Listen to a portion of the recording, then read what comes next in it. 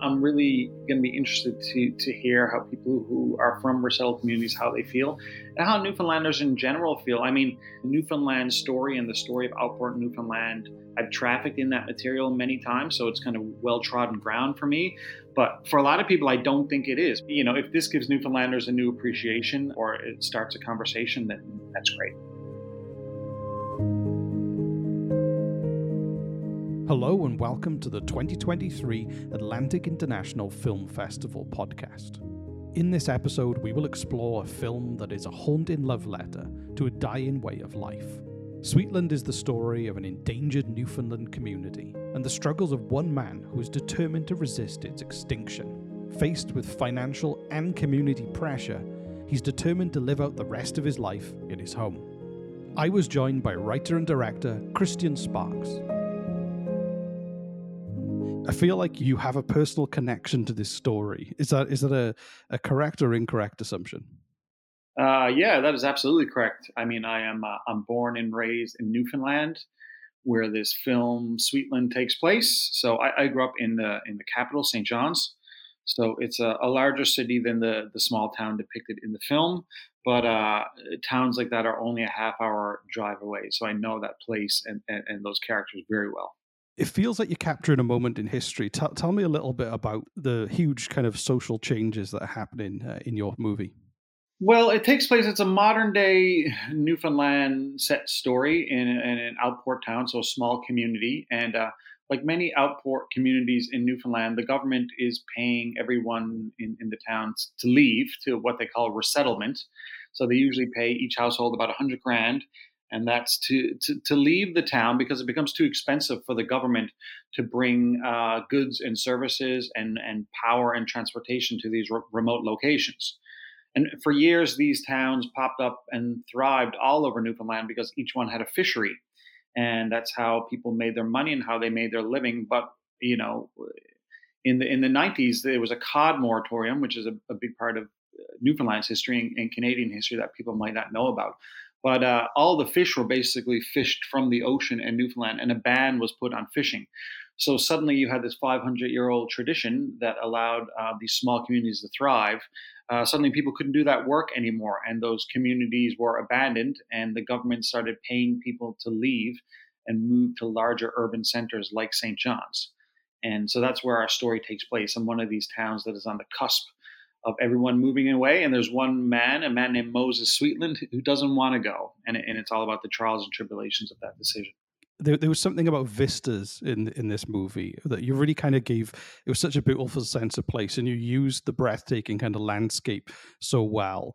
And from the first few scenes, I was rooting for Moses because I was like, yeah, this place is spectacular. Yes. How much energy went into kind of making that landscape so dominant in the movie? Yeah, it has kind of a pastoral quality to it. When you think of Newfoundland, or when I think of Newfoundland, the rugged landscape and where the kind of rock meets the ocean is the first thing that kind of comes to mind. You know, even if you live in the city, you know, you only need to drive about 10, 15 minutes in every direction and you're at the foot of the Atlantic Ocean. So, you know, this was a small little town, the setting of this film that takes place in a little community near the ocean. So it was very important for me to capture that the feel of the environment, because it's such a big part of how these people lived and maintained a living over so many years. Whether it was kind of like hunting moose or rabbits or out in the boats fishing, you know, you lived off the land, as they say, and had for many generations. So you can't tell the story of kind of modern day Outport Newfoundland without having the landscape be a huge character. I didn't know about this story, and it's kind of mind-blowing that this is happening to these communities. The research that must have gone into understanding that experience, because a lot of the people who are being moved out are older. You know, there's not many children left in those areas at all, apart from one of the kind of main characters that you had. How far did you go into kind of researching and immersing yourself in these communities to write this? Well, it's based off a novel by Michael Crummy, who's a really accomplished Newfoundland novelist. You know, I would say the best we have in a lot of ways. And so Michael did all the hard work. I just kind of came in and was able to adapt the work. But I've done a lot of work for Newfoundland Tourism, doing their commercials and stuff over the years, and have shot up and down Newfoundland countless times. So I've been in and out of these communities over and over again, know the people, know the places. So, the combination of my experience having traveled up and down the province, and Michael, who, the author of the novel, who does a tremendous amount of research. He goes to the archives at the at the museum here in town, at the rooms, and digs deep into stories from the past, and ensures he gets all the details correct. So, you can thank Michael for a lot of that historical accuracy. And then it just comes down to the production designer and the costumer, making sure all your references are shared and thorough, and that everyone is on the same page. I kind of felt like the location work with the sets, but also the kind of exterior shoots that you did, it felt so authentic. So what was your kind of process with narrowing in on the lives and the kind of the homes and the spaces that people were in? Yeah, it's like what often happens when this is my third feature shooting in Newfoundland, and more or less outport rural Newfoundland. And so it's the same with every process. We'll get the script, we'll do a location breakdown, figure out, who the characters are, where they live. And then myself and my producing partner, Allison White, who's a great friend of mine, we will literally hop in a car and drive around for weeks when we have the time, when we're not working, and scout and rescout the same locations over and over again. And we have our kind of favorites in mind, and sometimes it's really dictated by budget. Like, there's beautiful towns on the west coast of Newfoundland and in some remote places, but that's not always feasible to get to, because by the time, some of them you can only get to by boat. So it just becomes impractical. So it's a combination of having scouted in advance, and locations and love, and just matching the feasibility of kind of traveling a cast and crew there and shooting for multiple days. Now, one of the things I just learned from you before we recorded was about your casting. Now, Moses Sweetland, the lead character, is played by a Welsh actor, Mark Lewis Jones, and I assumed that he was from Newfoundland because his accent was great to me, but I'm not from Newfoundland. Yes. I thought it was an incredible performance. So how did you end up with casting someone to kind of come in and learn that accent? What was your kind of decision-making process for that? I was just going to say quickly though, but you are Welsh, so the fact that you didn't spot it it's a testament to Mark's skill. Yeah, And definitely. He's incredible. well, he did. I knew I would need, I knew I would need a really talented performer to play Moses. He's in literally every scene of the movie. The movie is about him. It's a portrait. It's a character study. And so I wanted a kind of a world class actor. You do the usual thing. You go through the casting process of working with casting agents, and a combination of that, and looking up films yourself, and you have your handful of favorite actors. And Mark was always a performer who I had known and loved, and had watched him recently in The Crown. There's an episode that takes place in Wales that he's quite good in, and I'd seen him in Game of Thrones, and he's a kind of actor who you recognize and love, but don't necessarily know their name. Just a great working character actor. And so we reached out to his people, sent him the script, and luckily he responded very quickly and very passionately about it, and seemed very interested, because it's a great role for him to play a lead like this. And so we got on a call like a couple of days after he had read it. We hit it off very well, and the conversation came up quite quickly about the dialect, and whether we were going to try and get him to speak with a Newfoundland accent or not. And he seemed game for it. This was about 4 months out from shooting. And so the fact that he was game, we hired a dialect coach, and away he went. And, I've worked with a lot of talented performers, but Mark really just blew my mind. Many Newfoundlanders have seen the film already, and, they didn't know the difference. They thought he was from Newfoundland. So that's an amazing testament to him and his skill. That's incredible. Yeah. And I think as well, like there's not too much of a difference. It's not. It kind of is very steeped in that kind of Celtic pronunciation, and so I imagine it was, from his Welsh background as well. There must have been a lot of similarities to draw upon too. Yeah, I wonder. It's hard. I'm not a performer, so it all seems very difficult to me. I would be extremely intimidated. Me too. Yeah, because even though I'm sure you're right. I'm sure there are a lot of similarities, but Newfoundland is it's a tricky accent to pull off, because a lot of people, it ends up often sounding like a bastardized kind of Irish, which I guess technically it is. but it has its own lilt and its own, very specific turns of phrase. And I've heard it done poorly many, many times. And I don't think the average person outside of Newfoundland would know. But if you're a Newfoundlander and you know this story of Sweetland, it's something you probably hold dear, and Mm, you want to ensure that someone gets it right because so many of the other characters are Newfoundlanders, mm. and you want it to all kind of land in the same register. And so he was able to pull that off. So again, Mark is feel very blessed to have had Mark and gotten to know him and to call him a friend. That's amazing. And one of the things that really stood out to me about the film was the very subtle use of music, but also how he used a lot of natural sound effects from the environment. There were a lot of crashing waves, there were the breeze in the grass. I really kind of enjoyed your sound design. And was that always a plan from the start, or was that something that developed as you were going? No, it was very much a plan from the start. And a quick shout out to the sound team at Formosa in Toronto, who did an amazing job. Had a bunch of great people on the team. Dave Rose, in particular, was a sound designer we worked with, who's a great guy and did great work. If anything, I had actually thought this sound might go a bit more abstract and a bit more impressionistic than it's ended up being in the film. In the film, it's like still very present and very rich and evocative, but I would say it sits in a fairly naturalistic place.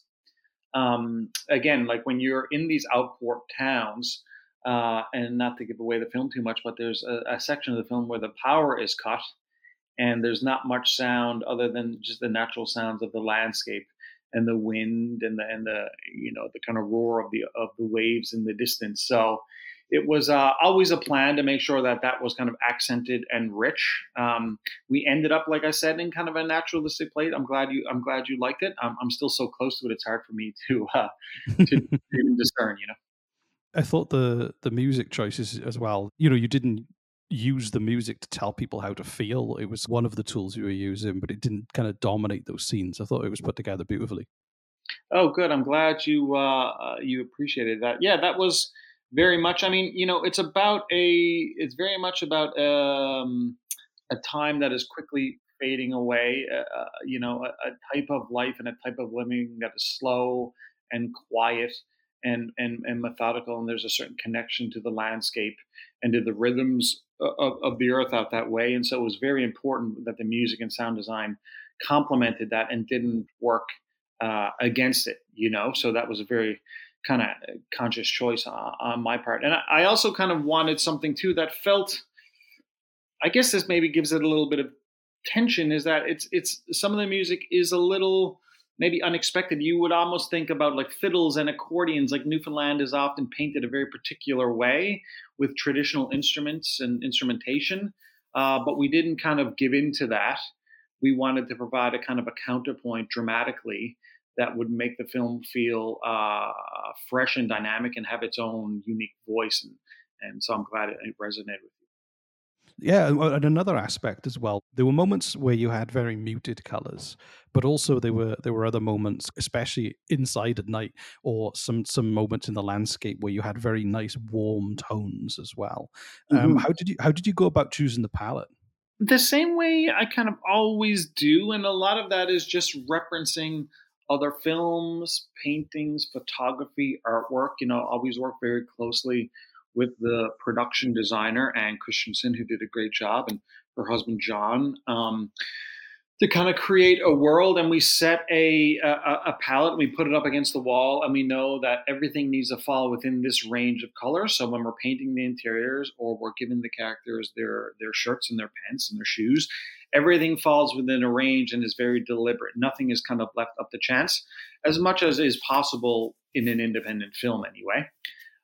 So that's a very conscious choice, and that's actually one of my favorite parts. I went to art school and always loved graphic design. So doing what they call a lookbook or a bible for a film and creating the visual tone, the look and feel is something I really get off on. So I put a lot of work into that in advance and make sure that I see that through with my other collaborators when the film is made. Because sometimes you see people make these things and then it all falls by the wayside. It's almost just like used as a sales tool, and then it just like it shifts once production starts. But no, we definitely set to stick to that, and we did. Oh no, you definitely nailed that kind of tone, and like you're really devoted to that vision without a doubt. Yeah, thank you.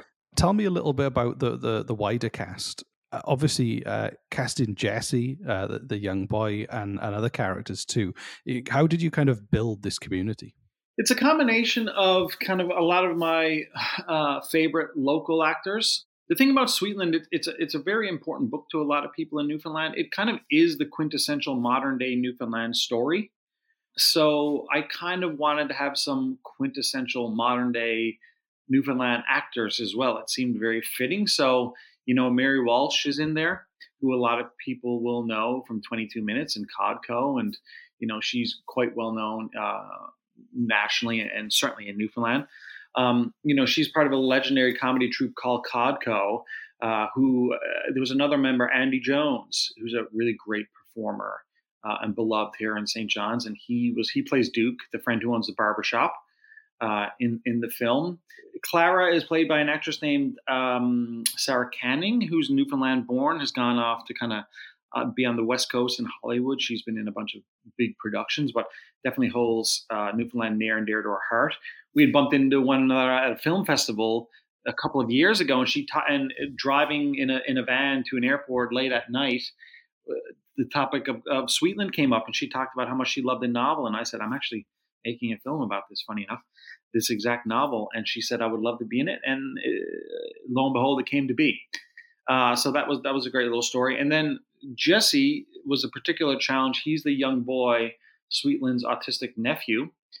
It was important for us to at least audition a bunch of autistic children and try and be as true and authentic to that role as we could.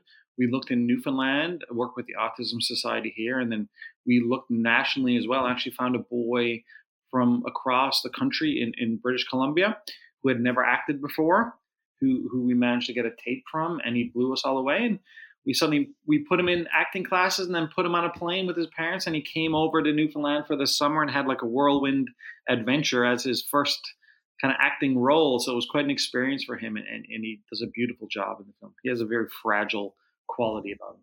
No, definitely. And he's very distinctive looking. He reminds me a lot of my youngest son, who's kind of got similar white blonde hair. And Yeah. he really stands out in the movie for certain.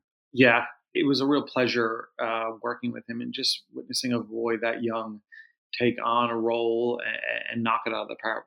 We all really enjoyed that. And then coming back to the storyline, it's really interesting the dynamic. Moses is a holdout, and the community has to vote in like large numbers in order to kind of get that resettlement.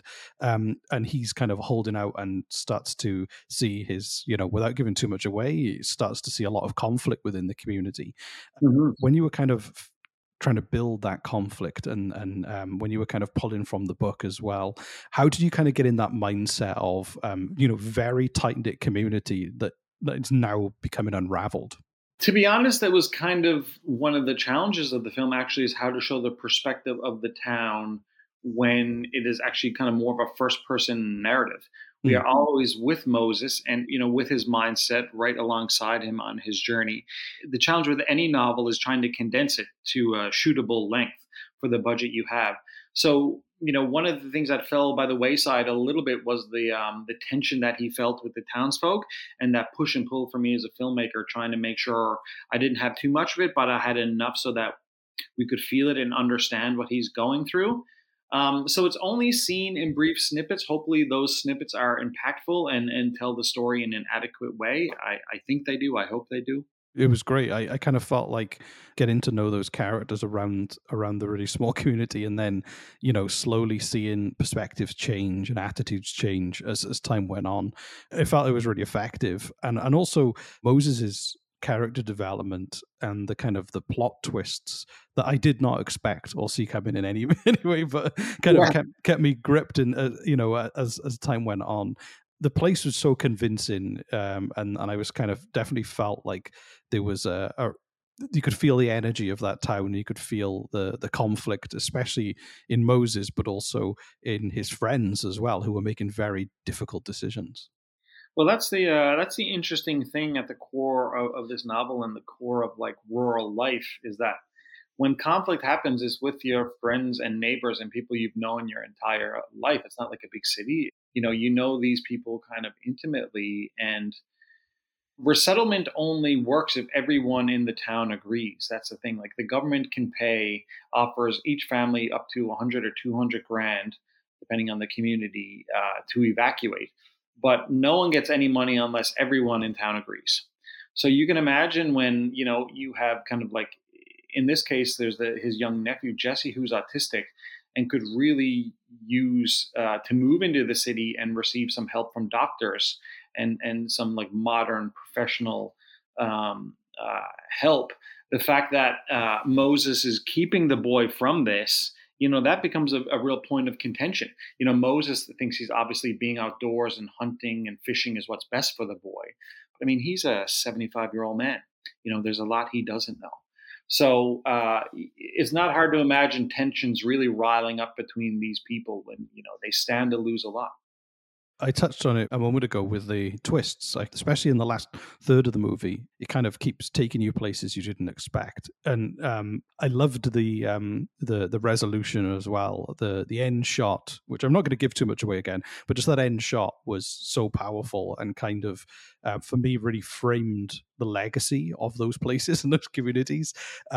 Was that a visual you had in your head, or was that kind of something that you kind of came up with towards the end? It was just it was just a very powerful end frame.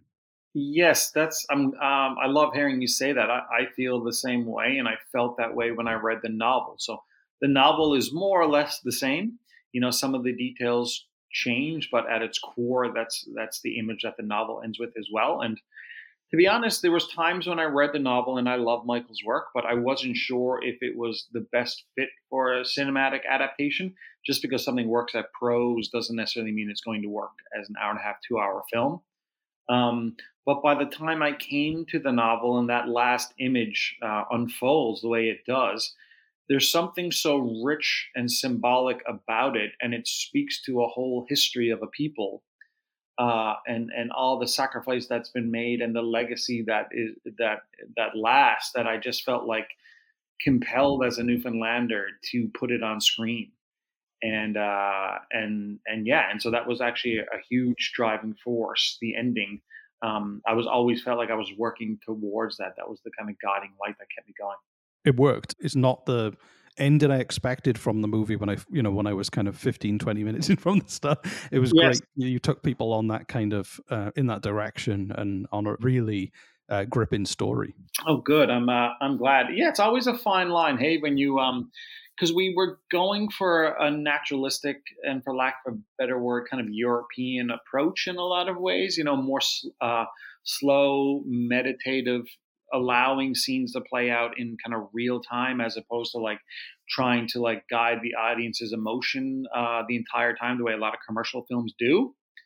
And so that's always, I don't necessarily want to say a risk, but it's you have to be aware if you make a film that way, there's only going to be a particular audience for it, and that's just what it is. And you really have to kind of stick to your guns. But luckily, I love those films, and I felt I picked a cinematographer and other collaborators who love them as well. So we were all on the same page about that. Oh, amazing.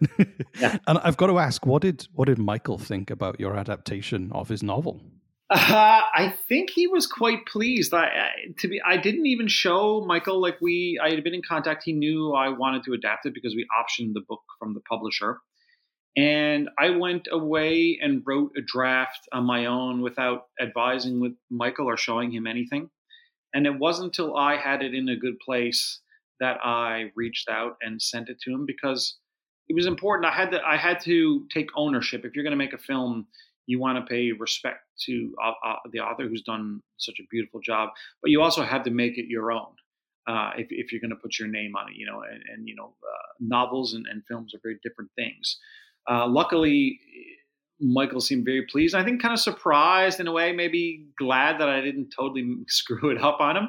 I think he felt like even though a bunch had to be kind of stripped away, I think the integrity and the core of the book was still maintained, and I think he was quite pleased with that, and very graciously came on and helped me polish it even further uncredited, and became a good friend in the process. So it was, yeah, it was a real dream collaboration, I got to say. Wow, that must be incredibly rewarding then, to kind of, Oh, from that source material to have him sharing the experience. it is. Well, he's so talented, and it's just like, that's a funny thing about film. It's like the actors and the director tend to get all the credit or a lot of it, but I mean, anyone inside of it knows the writers are the true talented ones. And so to be able to kind of collaborate with someone of Michael's caliber was, yeah, a real thrill for me. I considered myself lucky. I felt like I walked away with a real insight into those communities and what they're going through. And have you had any feedback from anyone who has resettled, or are you is that something you're anticipating that you'd like to hear in terms of the authenticity that you played that part in helping tell the world this story? Yeah, I'm really anticipating it. Actually, I think I'm really going to be interested to hear how people who are from resettled communities, how they feel, and how Newfoundlanders in general feel. I mean, no one has seen it yet, other than a handful of friends and family members. But even, and many of which grew up in the more kind of urban in St. John's, and certainly from those people, I've had multiple times now. Family members have said it really made them appreciate Newfoundland and what some of these people who live in these areas, rural areas, have gone through in a way that they didn't fully appreciate before. Um, for me, again, I've done so much work with tourism over the years, and like, so Newfoundland's story and the story of Outport Newfoundland, I've trafficked in that material many times, so it's kind of well trodden ground for me. But for a lot of people, I don't think it is, because when you live in an urban city, you get on with your life. You're vaguely aware of what's happening outside of your borders, but surprisingly, a lot of people are just staring down at their feet as the way life is busy, right? So if this gives Newfoundlanders a new appreciation, or it starts a conversation, then that's great. Amazing. And my last question would be, what were you hoping that people outside of Newfoundland would take from this movie? There's displaced people all around the world. So I hope this story resonates. I don't think you have to be from Newfoundland for this story to resonate. Lord knows, people are displaced, and are currently being displaced around the globe as we speak. So, for those people, hopefully this story resonates, and there's a beauty to it. It's certainly a very melancholy story. It's not the most uplifting story ever. But hopefully there's a beauty there, and a sublimeness that people can really, I don't know. I find it sometimes empowering. I find, there's an empowering nature in the ending of this film. That image we've been talking about, how it ends. There's something that makes me kind of aware of where I'm from and where I'm going. And so hopefully it resonates with other people in the same way. As someone who's never been to Newfoundland, and someone who wishes he gets an opportunity to go there soon, I left with an impression of I felt like I knew much more about those kind of rural communities and the social dynamic, but also the beauty, and the tight knit kind of communities that have existed. So yeah, I feel like it's a great kind of love letter that you can share with the world. Oh, excellent. That's a great way to put it. Well, I'm glad you feel that way, and hopefully it resonates with other people in the same way. Great. Thank you so much for your time, Christian. My pleasure. Thanks for having me.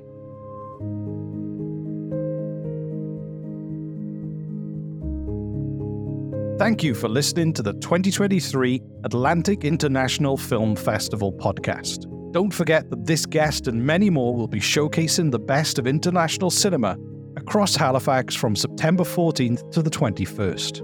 You can find out more about the events and book tickets by visiting atlanticfilmfestival.ca. I've been Rhys Waters. Now go watch a movie.